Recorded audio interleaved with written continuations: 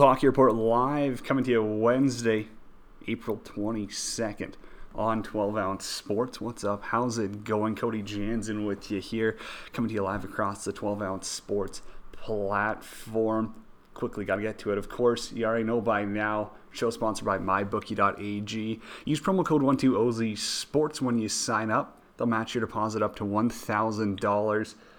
There's some foreign sports going on. I mean, if you're into Taiwan baseball, I think South Korea is starting up. And hey, for those of you who just want to get that itch, online casino, mybookie.ag, promo code 12OZSports. Alrighty, quickly on the line, we are going to have Mike Commito joining the show here shortly. Steve Valansky's up at 9:20, and at 9:40, Cam Jansen, former St. Louis Blues and New Jersey Devil. Wanted to get my 2 cents in, though it has blown up a little bit. The University of Lethbridge cutting their U Sports hockey program. It was a shock to a lot of people, but I think kind of if you follow the Canada West landscape, some of those bottom end schools are struggling. It doesn't, financially, it's just not viable for them. And yeah, there was that video of, could be the athletic director, assistant dean, whoever. I don't even know if they've actually confirmed who it was. That, maybe they're cracking a couple of jokes about it, but they're being realistic. That's the case. If it's costing them millions of dollars that they're throwing away on hockey, and now all of a sudden they got budget shortfalls, something's got to be done. Hey, that always comes down to recreation. That's just a part of life. I'm sure they could have found some other funding. But at the end of the day, if they don't think that's viable, they don't think that they can pull that off in a short amount of time, I understand why it's going to happen. It's going to happen at the junior level. It's going to happen at the college level. It's going to happen at the pro level. It's a pandemic. It's going to affect a lot of things, and especially with budgets getting tightened, wouldn't be surprised to see more dominoes falling. But hey, joining us on the line now, we got Mike Commito joining us, LA Kings writer, hockey historian. Mike, how you doing today? Doing well, thanks. Thanks for having me on. Hey, not a problem. Thanks for joining us. I guess it's not too early out east where you're at, but hey, let's get right into it. You've really grown on social media over the last couple of years with a lot of this hockey, history stuff. I know you've got the book, and we will get into that. But how did this come about? How did you really get into this? And how do you do it, honestly? Yeah, it's a great question. It's been. I often ask myself, why do I continue to do it? But we'll get to that a little bit later. But I've always loved hockey. Always loved history. And then I was kind of going through grad school. I was working on a different topic at the time. I was actually researching the history of black bear hunting and management in Ontario.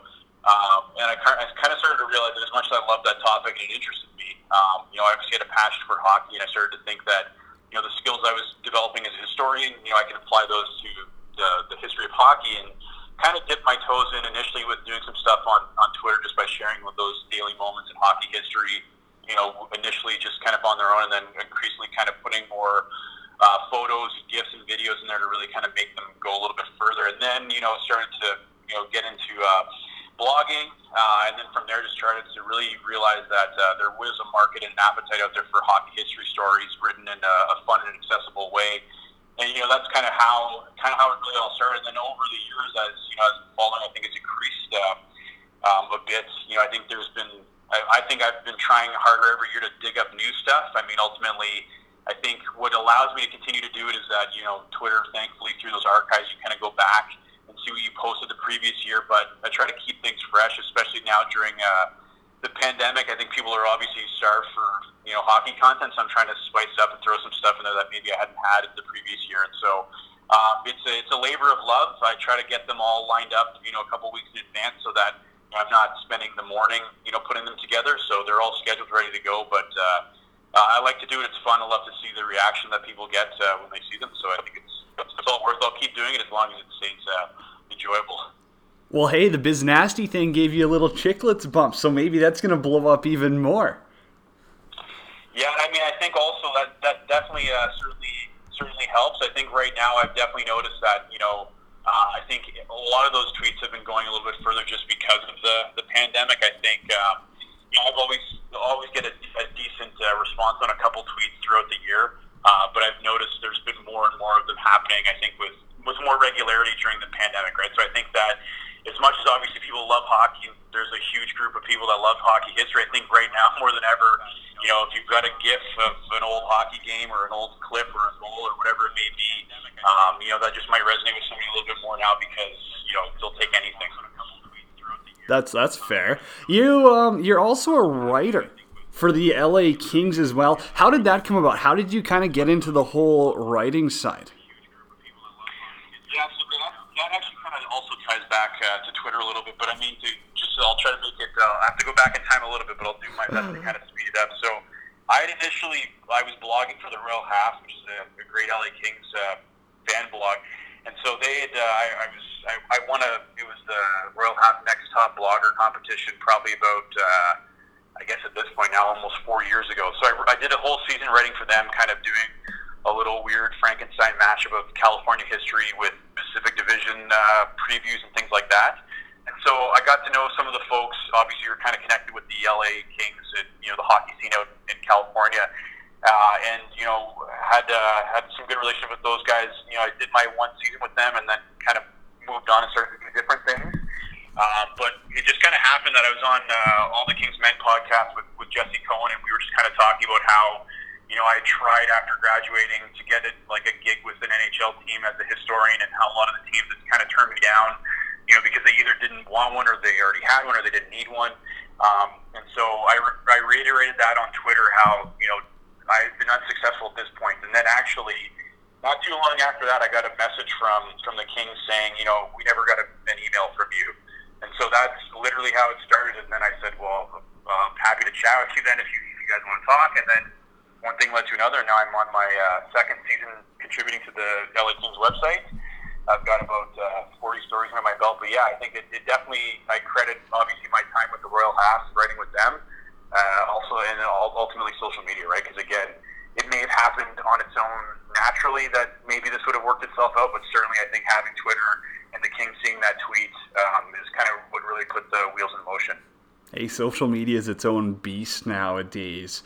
Let's talk a little bit more about the Kings. I do want to get your thoughts on the season because, hey, they went through a lot of highs and now they're kind of going through those lows. It's just a part of sports. I mean, I think the New England Patriots are going to be the next major, not dynasty to feel it, but you got to be bad to get good eventually. That's kind of just how it works. But for the Kings this season, I mean, give me your overall thoughts on this, on the year. Did you find some high notes out there, or was it kind of this where you're thinking, hey, we got to turn some players over? I think certainly the Kings are obviously in the middle of that rebuilding process. And certainly, I think we saw, the frustration on a lot of those players. I think Drew Doughty was pretty candid throughout the year, that it was obviously some days were harder than others to go to the rink, especially when you're in the middle of a losing streak. And this is a player who's been obviously an integral part of those 2 Stanley Cups. He's used to winning, and now, this is the second year of kind of being down in the basement. I do though think that, towards the end of the season, right before, the NHL pause had happened, the team was on a 7-game winning streak. You started to kind of see a different change in attitude. Maybe guys are starting to be, a little more happy to come to the office every day, so to speak. And so you kind of got a glimpse as to what the team, might look like, now that you're seeing them have fun again, right? And I think that's something that, Kings fans should be optimistic about.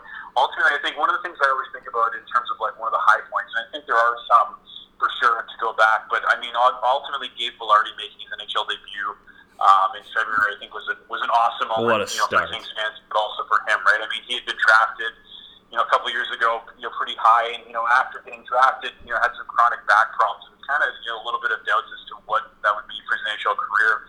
After having a good season in the A, he got called up, and I think you were kind of just hoping that hopefully he has a good game. We can start to see, some promise there, and hopefully, become an established player with the Kings. And I think he kind of blew everybody's expectations away when he scored a goal. Within the first 10 seconds, setting an NHL record for the fastest goal by a rookie at the start of a game. So I mean, I think that was awesome to see that happen. Ultimately, again, another idea of glimmer into a little look into the future. So you've got those moments, but ultimately, I think even from my vantage point of kind of watching the team from afar, and also being in a city where, you have a junior hockey club, you start to now think about, what's the team going to look like in a few years when some of these players like Alex Turcotte Turcotte and Arthur Kaliev and whoever they draft this year, start to make it into the fold and kind of complement that existing veteran core that they have there. I think that's the great part. Ultimately, there's always going to be tough times, but I think, given the fact that the team has won, 2 championships in recent memory, I think the fans know what it takes to win. And hopefully they're a little bit patient longer, because I think, ideally, things will start to pay off in the near future. The team's done a great job at, establishing their prospect pool and drafting it, so I think that'll only continue. Now, I mean, with you out on the East, the Kings have kind of dipped into some of those prospect pools out there in the OHL, the Q, and such a little bit more than I guess I think I would have normally expected or seen them to do. Is there, a couple of guys, I know you mentioned like Turcotte, Kaliev. Is there, someone else maybe who you're pretty high on, who you think that next season can actually jump into the lineup? Yeah, that's a great question. I think that in addition to those two, I think Akil Thomas is one who, again, if you watch the World Juniors this year, he was clutch. He came in and scored that pivotal goal to seal the championship. He had, I had the chance to talk to him earlier this year when he was still with Niagara. He ultimately got traded to the Petes towards the latter half of the season. And, the Petes are kind of poised to, I think, make a run in the OHL playoffs this year, but ultimately we won't get to see what that would have looked like. But he's just a really fascinating guy as well. I think obviously his on-ice play speaks for itself, but he's got a lot of cool stuff going on. He's got his own clothing company. He's apparently starting his own podcast now soon too. So, I mean, he's doing big things on and off the ice. Not sure how these guys will necessarily fit into the lineup next year. I don't think that, given the cycle the team is on, I don't think we're looking to necessarily think that the team is going to be in contention, next year, maybe even the year after that. So I don't have any information on that, but I wouldn't think that they're in a rush to bring these guys up. I think ultimately, if you're able to integrate them in a way that makes sense, I think that's what they're going to be looking to do. But I don't imagine that they're going to be in a rush to pull these guys up.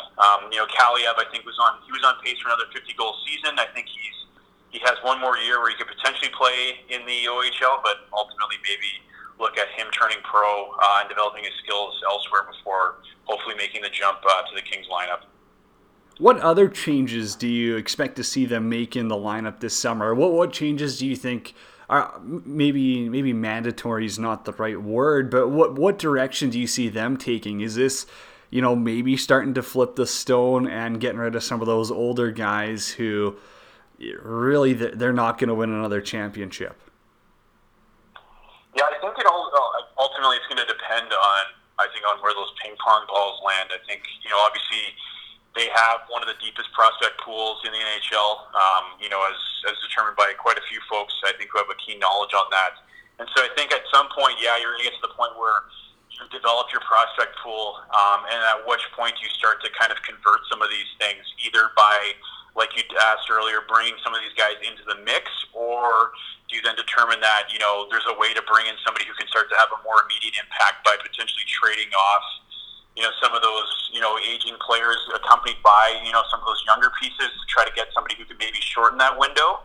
I think that's something that the team is going to start to look for as well, because ultimately, you never know with prospects, right? I mean, I think ultimately everyone, you have an idea as to how it can turn out, but at some point the team is probably going to have to start looking at, what can we do in the near term in order to kind of start to shore things up and maybe start to turn, this tanker around.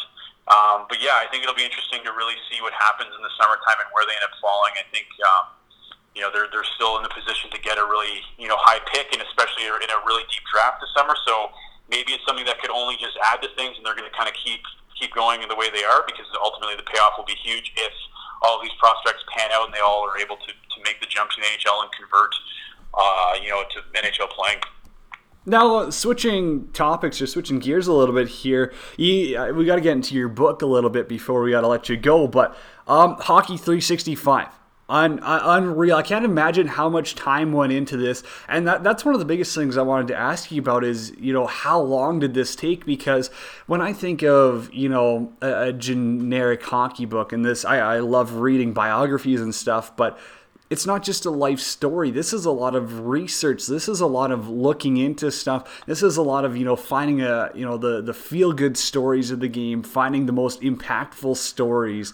Like, how did you get the idea for it, and how long did this take to really put to paper?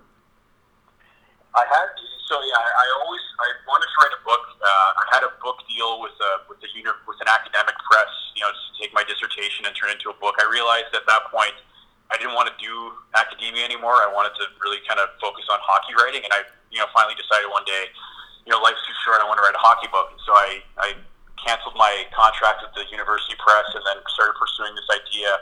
And the idea really came because obviously I think I'd been building a pretty decent archive with the tweets on Twitter about this happened on this day in hockey history.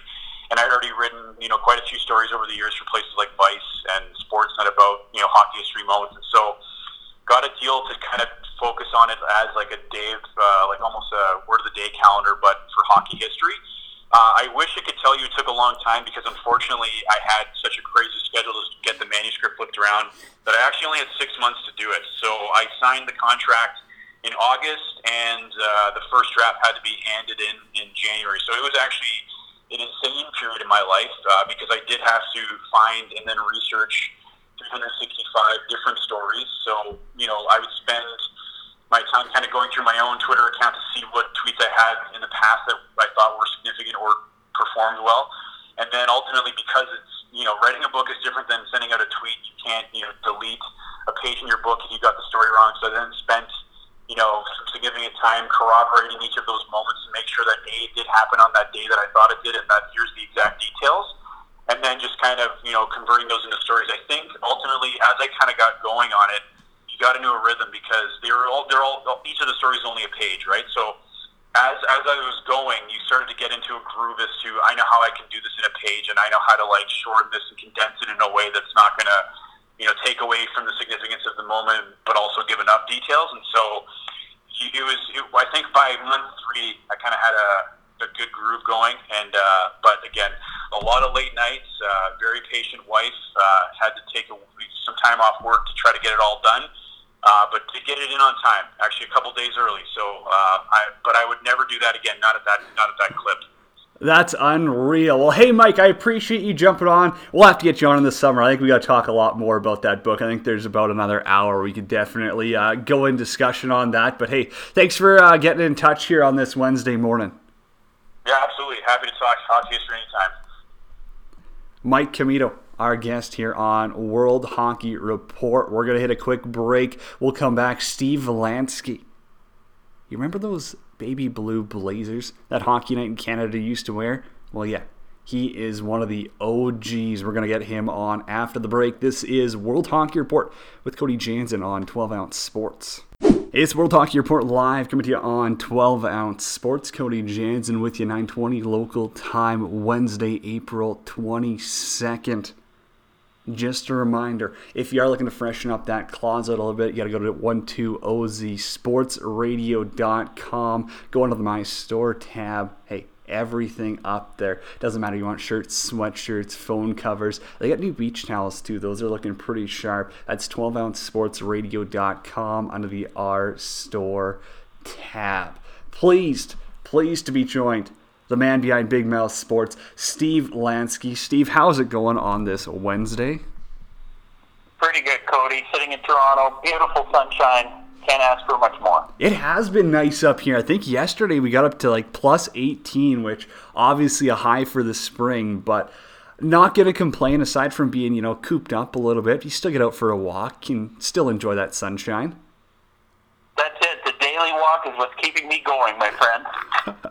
Seems like it's that way for a lot of people. But Steve, obviously, your hockey ties, they're rich throughout the Canadian hockey history. And I want to just get your thoughts quickly. Obviously the season hits pause last month, but, what was your thoughts on the 2019-20 season as a whole and how things were going? Because there were some pretty cool storylines this year.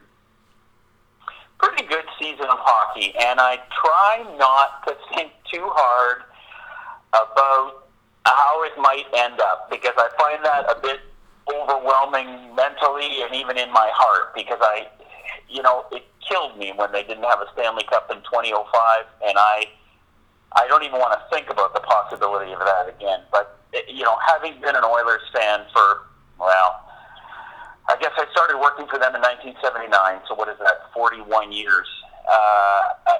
It would just, I don't cry cry a lot, but I think I would if the season didn't get finished and we didn't get to see what this Oilers team was going to do. I think there's a real possibility there. They had so much potential because when they get hot, when their star players are, buzzing and clicking, they're one of the more unstoppable teams in the NHL. They've shown that. They've beaten all the best teams in the league. It's just a matter of kind of stringing those games along over a period of time. And, obviously you got to work for the Oilers, stuff like that. You're in a Canadian market. For NHL players, though, this year, aside from the obvious, Draisaitl has to be number one here, but who stuck out to you? Who kind of made you go, holy, that was something I did not expect?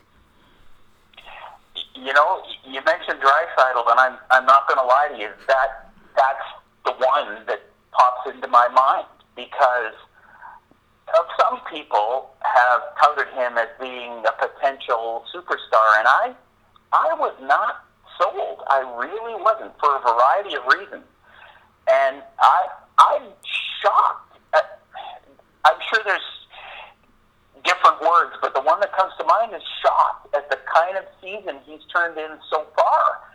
It really has surprised me, and it'll be interesting to see if they play the playoffs, whether or not the Oilers will be able to keep him and McDavid apart so that they're not a one-trick pony, so that the other team can simply shut them down whenever they want to. I think it's going to be fascinating. I really do.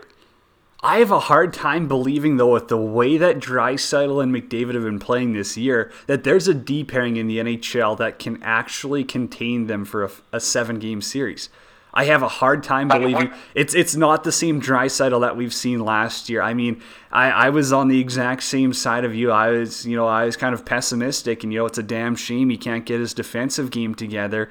Well, I think he really bought in this year. I hate to use those generic terms, but Dave Tippett's the best coach for him. But I don't think that is a generic term, Cody. I think that's exactly right. It's all about your mindset. Let's say you're 80% there, and then you use the term bought in. Well, that's 100%. Not everybody gets to 100% buy-in. That's why a lot of guys never, ever succeed in the National Hockey League. And I think you said you didn't think there was a deep pairing that could shut them down. There isn't. The problem is if they come up against a team that gets it entirely defensively, that's when you start to struggle. When they understand that whatever team is playing the Oilers, it will require a 100% defensive effort. That's where you see, that's what separates the men from the boys when it comes to that kind of a series and whether or not the Oilers actually have a team that can go to the next level. And that's, going to take a lot of heat for this one, but that's why I don't think that the Flames or the Canucks would have a chance of stopping the Oilers. And Vegas, if anyone, probably has one of the best. Vegas, St. Louis in the West. Those are the only two teams I could really see, kind of playing that defensive style as a team that could cause them some problems. But other than that, really nothing too crazy. Now, I've been asking a lot of the Edmonton reporters this, and obviously, since you follow along pretty closely, you can be heard on the Low Tide too up here on TSN Radio.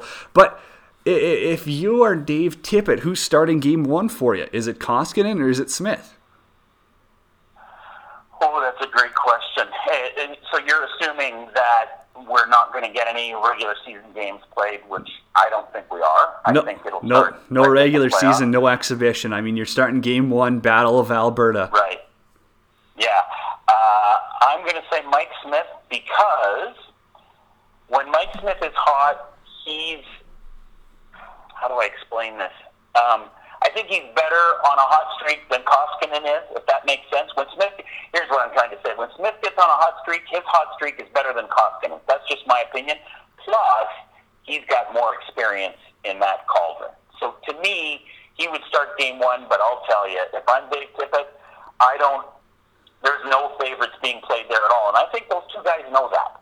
So I think once it starts, it's all up in the air after literally the first 10 minutes of Game 1. We go from there kind of thing. Nothing, absolutely nothing would be carved in stone. Now, I got to pose this question to you because, following Mike Smith with the Flames of recent of his playoff performance, he was a .950 or an .850 goaltender. So, he was really hot or he was really bad. I rip on the Russian Super League, the KHL, all the time, but does Koskinen's playoff success in the KHL where I believe he's won multiple championships, or at least gone to the finals multiple times before he came to the NHL. Does that have any impact on, just his playoff ability, where, he does have some playoff experience, although it's not the NHL, it's still playoffs? Yes, it has some, but minimal, because the Gagarin Cup is not the Stanley Cup, and there's just no other way to say that. The players here are better. They have a very strong drive to succeed and win the Stanley Cup. I think that drive exists in the KHL and with KHL players, but maybe not to the same degree as it does here. I mean, they live and breathe it here, and I think that if you got Mikko Koskinen in a lucid moment, he would say the cauldron here is much hotter and much much deeper than it is in any other league in the world, and that includes the Finnish Elite League, Sweden, KHL, anywhere. This is where you want to be, and this is where the pressure is. 100% agree with you on that side. Shifting gears a little bit, let's talk about current broadcasters in the game. Obviously, I mean, you've seen them all. Who's some of your favorite current broadcasters where, if you're watching a hockey game or listening to a hockey game and you flip them on, you're like, yeah, this is exactly what I wanted to hear when I'm watching a hockey game on TV or radio? It's funny. As you're phrasing that question, I'm running names through my mind, and I never did get past Gord Miller and Ray Ferraro, because for a million different reasons. Gord Miller is really good at calling a game with an economy of words, but he's also not afraid to ask Ferraro a question, and he's not afraid to banter with Ferraro. And the thing I love about Ray Ferraro is he doesn't just talk about what he's seeing in the replay. He talks about things outside the replay as we're watching it. We're not morons. We can see what happened. The pass went here, went through this guy's legs, that guy, shelved it. We get it. We can see that. I don't need a repeat of that. I need something fresh and new while we're watching the replay. And Ray Ferraro does that. I think those two in the last, I'll say 3 years, have just clicked it up another level to where they really are the only pair in Canada that is on their level. They're the best. They're the best. I mean, you actually you hit the nail on the head. Those are exactly my favorites. It's not half the reason the World Juniors is so special, but it's half the reason the World Junior broadcasts are better than anything else. I get it, TSN's production for that. The budget's obviously skyrocketed, but having them behind the calls on all the biggest games, it just makes it so much better. It honestly does. There's no one who can compare to those two. And it's funny, we were talking earlier about 100% buy-in. And to me, Miller and Ferraro, use whatever air quotes you want, they get it. They get that this is an entertainment business. We're there to entertain and inform, but entertain is a big component. And when I look at a lot of play-by-play and analyst combinations, they get the inform part, but they don't seem to get the entertain part. They don't get that it's okay to have a laugh. It's okay to enjoy each other. It's okay to poke a little fun at something. That's not sacrilegious in hockey broadcasting. And I've kind of reached the point in 2020 where I get really turned off when guys take it like it's, we're doing this game between funerals, so we have to be completely somber and not have any fun. If you're not having any fun in the broadcast booth, what kind of fun do you think I'm having watching? Answer, 0. No kidding. Is there any current broadcasters, and I mean, you don't have to name names if you don't want to, but say you're falling asleep, it's a Saturday night, you're going through the channels, you click on one randomly and you're like, are you shitting me? I gotta listen to this guy or these guys. Is there someone for you that you just, can't stand? Well, I won't name names, but Hockey Night in Canada's current lead team is not my favorite, and I will leave it at that. You've done a lot with Hockey Night in Canada, and I mean, we don't have to pick on things. I mean, I've been pretty open where I say, hey, I mean, the broadcast industry, if they just want to keep taking every single former player who wants to get into it, it's going to turn into a real damn shame pretty quick. But what, in your opinion, could Hockey Night in Canada do better than? You know, Cody, I should start by saying if you want to get into that deeply, I'd be happy to come on again because, honest to God, I texted somebody yesterday and I said, I might be talking about Hockey Night in Canada tomorrow on the podcast, and he said, have they laid aside 6 hours? And we laughed. But that, honest to God, is I wouldn't even know where to begin. It's like when you have a machine and you add and take away little parts of it over the years, in the end, it doesn't even resemble the same machine. And I think a lot of us who produced the show, and I produced Hockey Night for 5 years, I think a lot of us who produced the show romanticize the way it used to be and the way it was. But so many things have morphed and changed and slid and become something that is not, it's just not good television over the years, that I think you literally have to cut it right down to the wood and start from scratch if you wanted to bring it up to where it should be, which is, let's face it, the most important sports television show in the world. There's no other way to say it. That's what it is. It has gotten to a point now, and I mean, I know a few people on the broadcasts, so, you know, it's not like I'm ripping on them. I honestly really enjoy Colby Armstrong, you know, whenever he gets his opportunity there. But it's gotten to a point where it's so repetitive. It's the exact same thing every year. And I mean, I think back to when I was a kid, you know, watching the Mika Kiprusoffs, Matt Sundins, you know, Brett Halls. Hockey Night in Canada was something different every single Saturday, and it was something I really looked forward to. So it is a little bit of a shame in that sense where it's almost gotten stale. We got about 2 minutes now. I did want to ask you, because you tweeted out something the other day. It was a funny Don Cherry thing. Do you have a funny Don Cherry story that sticks out to you from your time working with him? Oh, yeah. I guess what you're talking about, there was a brawl in Montreal, between Montreal and Philadelphia. I don't know what year it was. I guess it was 86 or 87 in the Stanley Cup playoffs.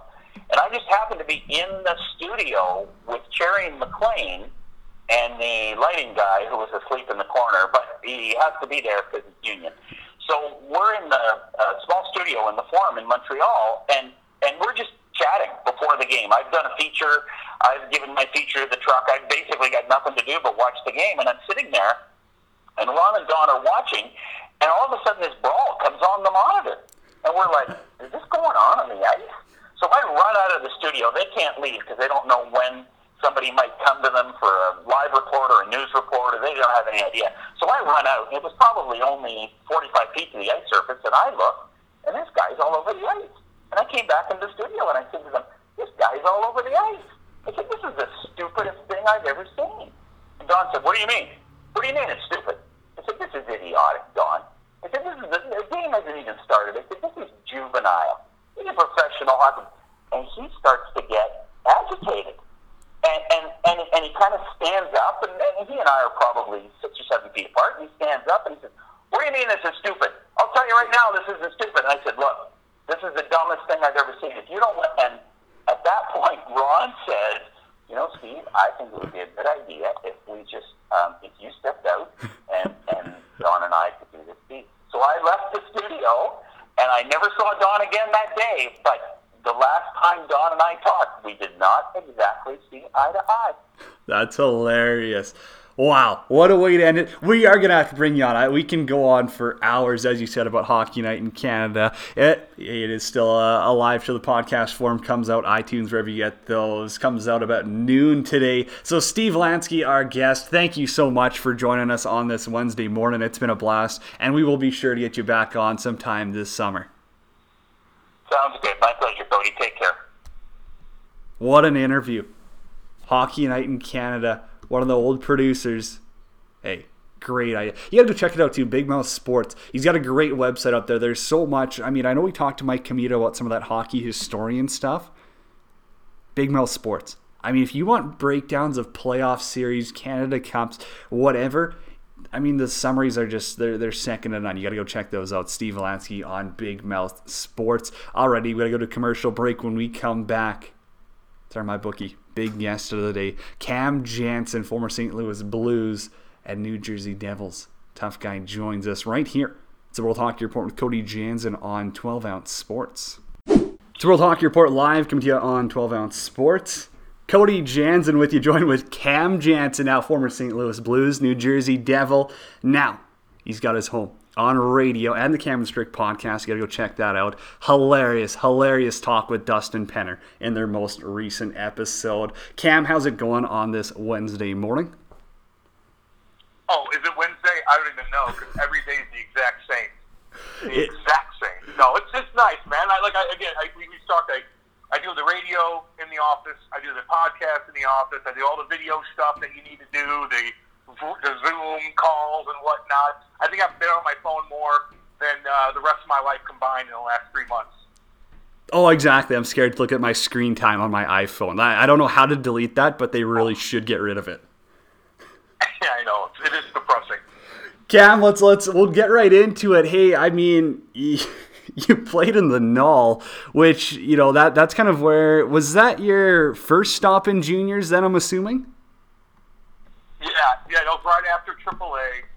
I think I was like 15, 16. I started to, become a man at a younger age kind of thing. Like, I was getting developed, I was strong, and I made the St. Louis team, so I didn't have to leave my family, which is a big thing. So I got to go to high school, and then I have games at night, on the weekends, and all my buddies from high school would come watch me play, and that's when there was 4 or 5 monsters on each team.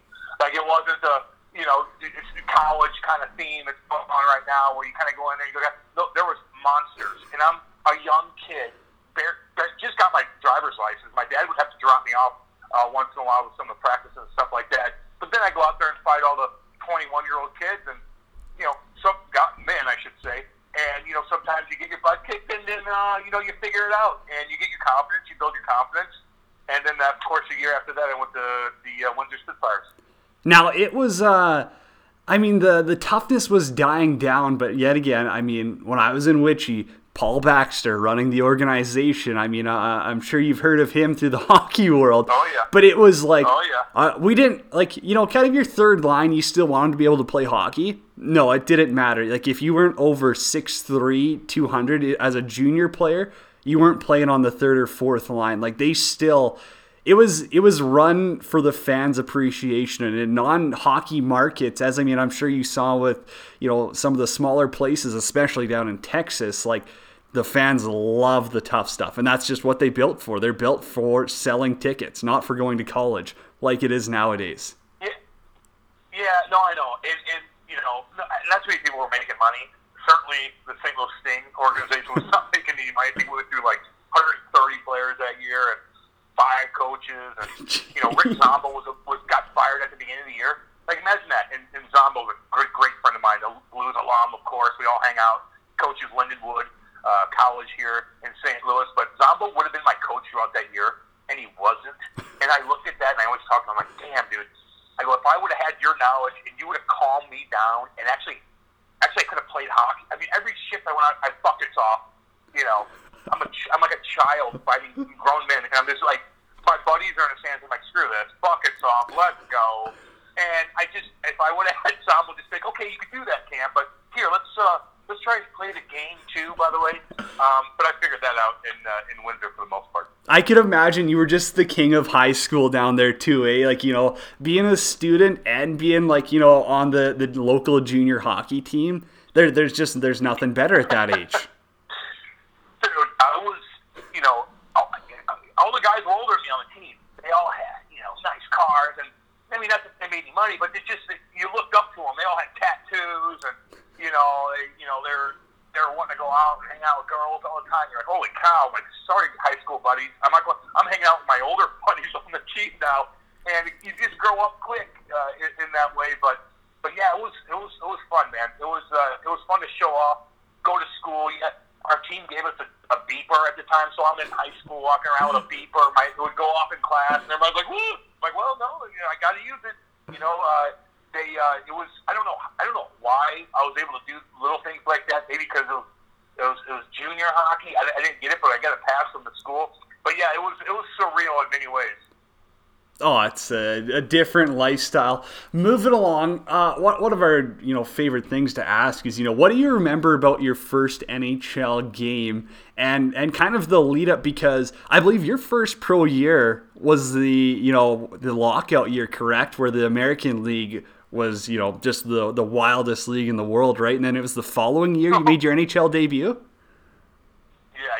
So that '04 league, remember the full lockout year. I fought 45 times that year. McGratney fought 45 times that year. He had 551 and told me, man, I had 337. And I always give him crap because I'm like, dude, you always got 10 minutes at the end of the game. Grads would go to the line, he'd like, give me a 10, or flip them off, or whatever. And he would load up on 10 minutes conduct. I'm like, damn you. I go, we'd be tied in PEMs if you didn't do that. And we laugh about that now. But that league was crazy, man. That was so good for my career. That little stepping stone happened to be again, talking about becoming a man. Oh, that league will turn you into a man. You're not dealing with 21-year-olds. You're dealing with like 37-year-old men that have been grinding it out in the minors for 15 years, that know how to eat a punch, that know how to like turn their shoulder against you when you try to hit them because they're wily veterans. But then the next year, my parents were in town playing, and all of a sudden I get the phone call to get called up Madison Square Gardens the next night. My parents are right there. They drive me down to MSG. First shift, I got crushed by Darius Kasparaitis. Just got him on the podcast. We talked about that. Just cool, man. Oh my God, tree trunk legs, dude. Just tree trunk legs. He knocked some guys out, man. Hardcore knockouts. What was it like, though? I mean, you said your parents drove you to the rink. Like, I mean, are you sitting there, you pissing your pants or what? Like, are you kind of like, well, I played against some of the, like, I mean, that American League the year before, like, there was some unreal heavies, but, like, there was also some ridiculous skill and guys who were leading the league. Like, did you kind of feel like, yeah, actually, I think I'm ready for the NHL at that point? Oh, physically and tough-wise and fearlessness-wise, damn right. Getting the puck off the wall on a consistent basis when you got guys pitching on you that are superstars, that's what I was worried about more than anything. Like, oh, I'm going to fight these guys, and I'm going to go for 2.5 minutes, and they're going to be so miserable, and I'm going to catch somebody with their head down because I know I can do that because I can skate. I'm able to get in on these forechecks really hard because it's no more hooking and clutching. So all of that stuff, I'm like confident as all hell. But just puck-wise, like, just get it in deep, do the right thing with the puck. Stay on the side, get it off the wall. Little things like that worried me more than anything. Simple game. That sounds like hockey in the Midwest. Who was your first NHL tilt, and how did that go? Oh, that's a good question. I think it was Aaron Ashton. Oh, and we probably kicked the crap out of each other. I mean, just toe to toe, and then all of a sudden, my first like 5 fights were really, really good, and then the middleweight kind of guys are like, nah, I'm done with you. And then I had to go for the big boys, and then they become good, but they're just a little different. You had to change your style. But I just knew it. Lou Lamoriello was watching me from above, and he knows, like, I'm going to put a show on for that man, and for the fans. Like, you play in the NHL for the first time. There's 20,000 people there. I'm like, okay, yeah, let's go. I want to put a show on. Wasn't it Ashton with crazy long arms too?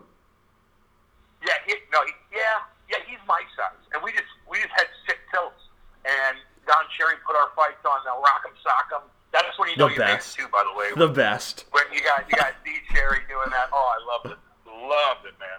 I had him on the pod too, by the way. Yeah, no, I heard that one. That was great. Just because, I mean, like you and Andy, like, you guys are able to have a good conversation with guys, and he brought out some of his personality, which honestly, like, I've heard him on other shows, and even I listened to the Grapevine too, but like, he doesn't go that deep into his personality. He had some pretty funny stories on there. I definitely enjoyed that one as well. Cam Jansen, our guest.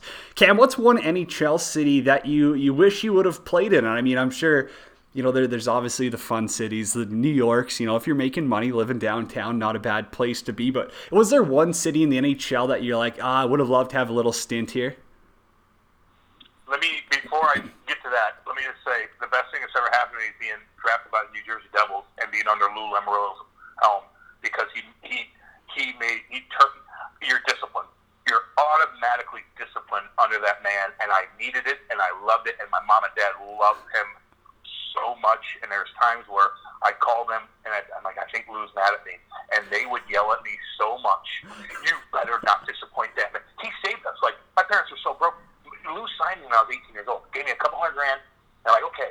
And I was able to work out, take care of my parents a little bit, breathe a little bit, and just focus on hockey. He saved, so my parents will never, ever forget about that man. Anyway, I forgot.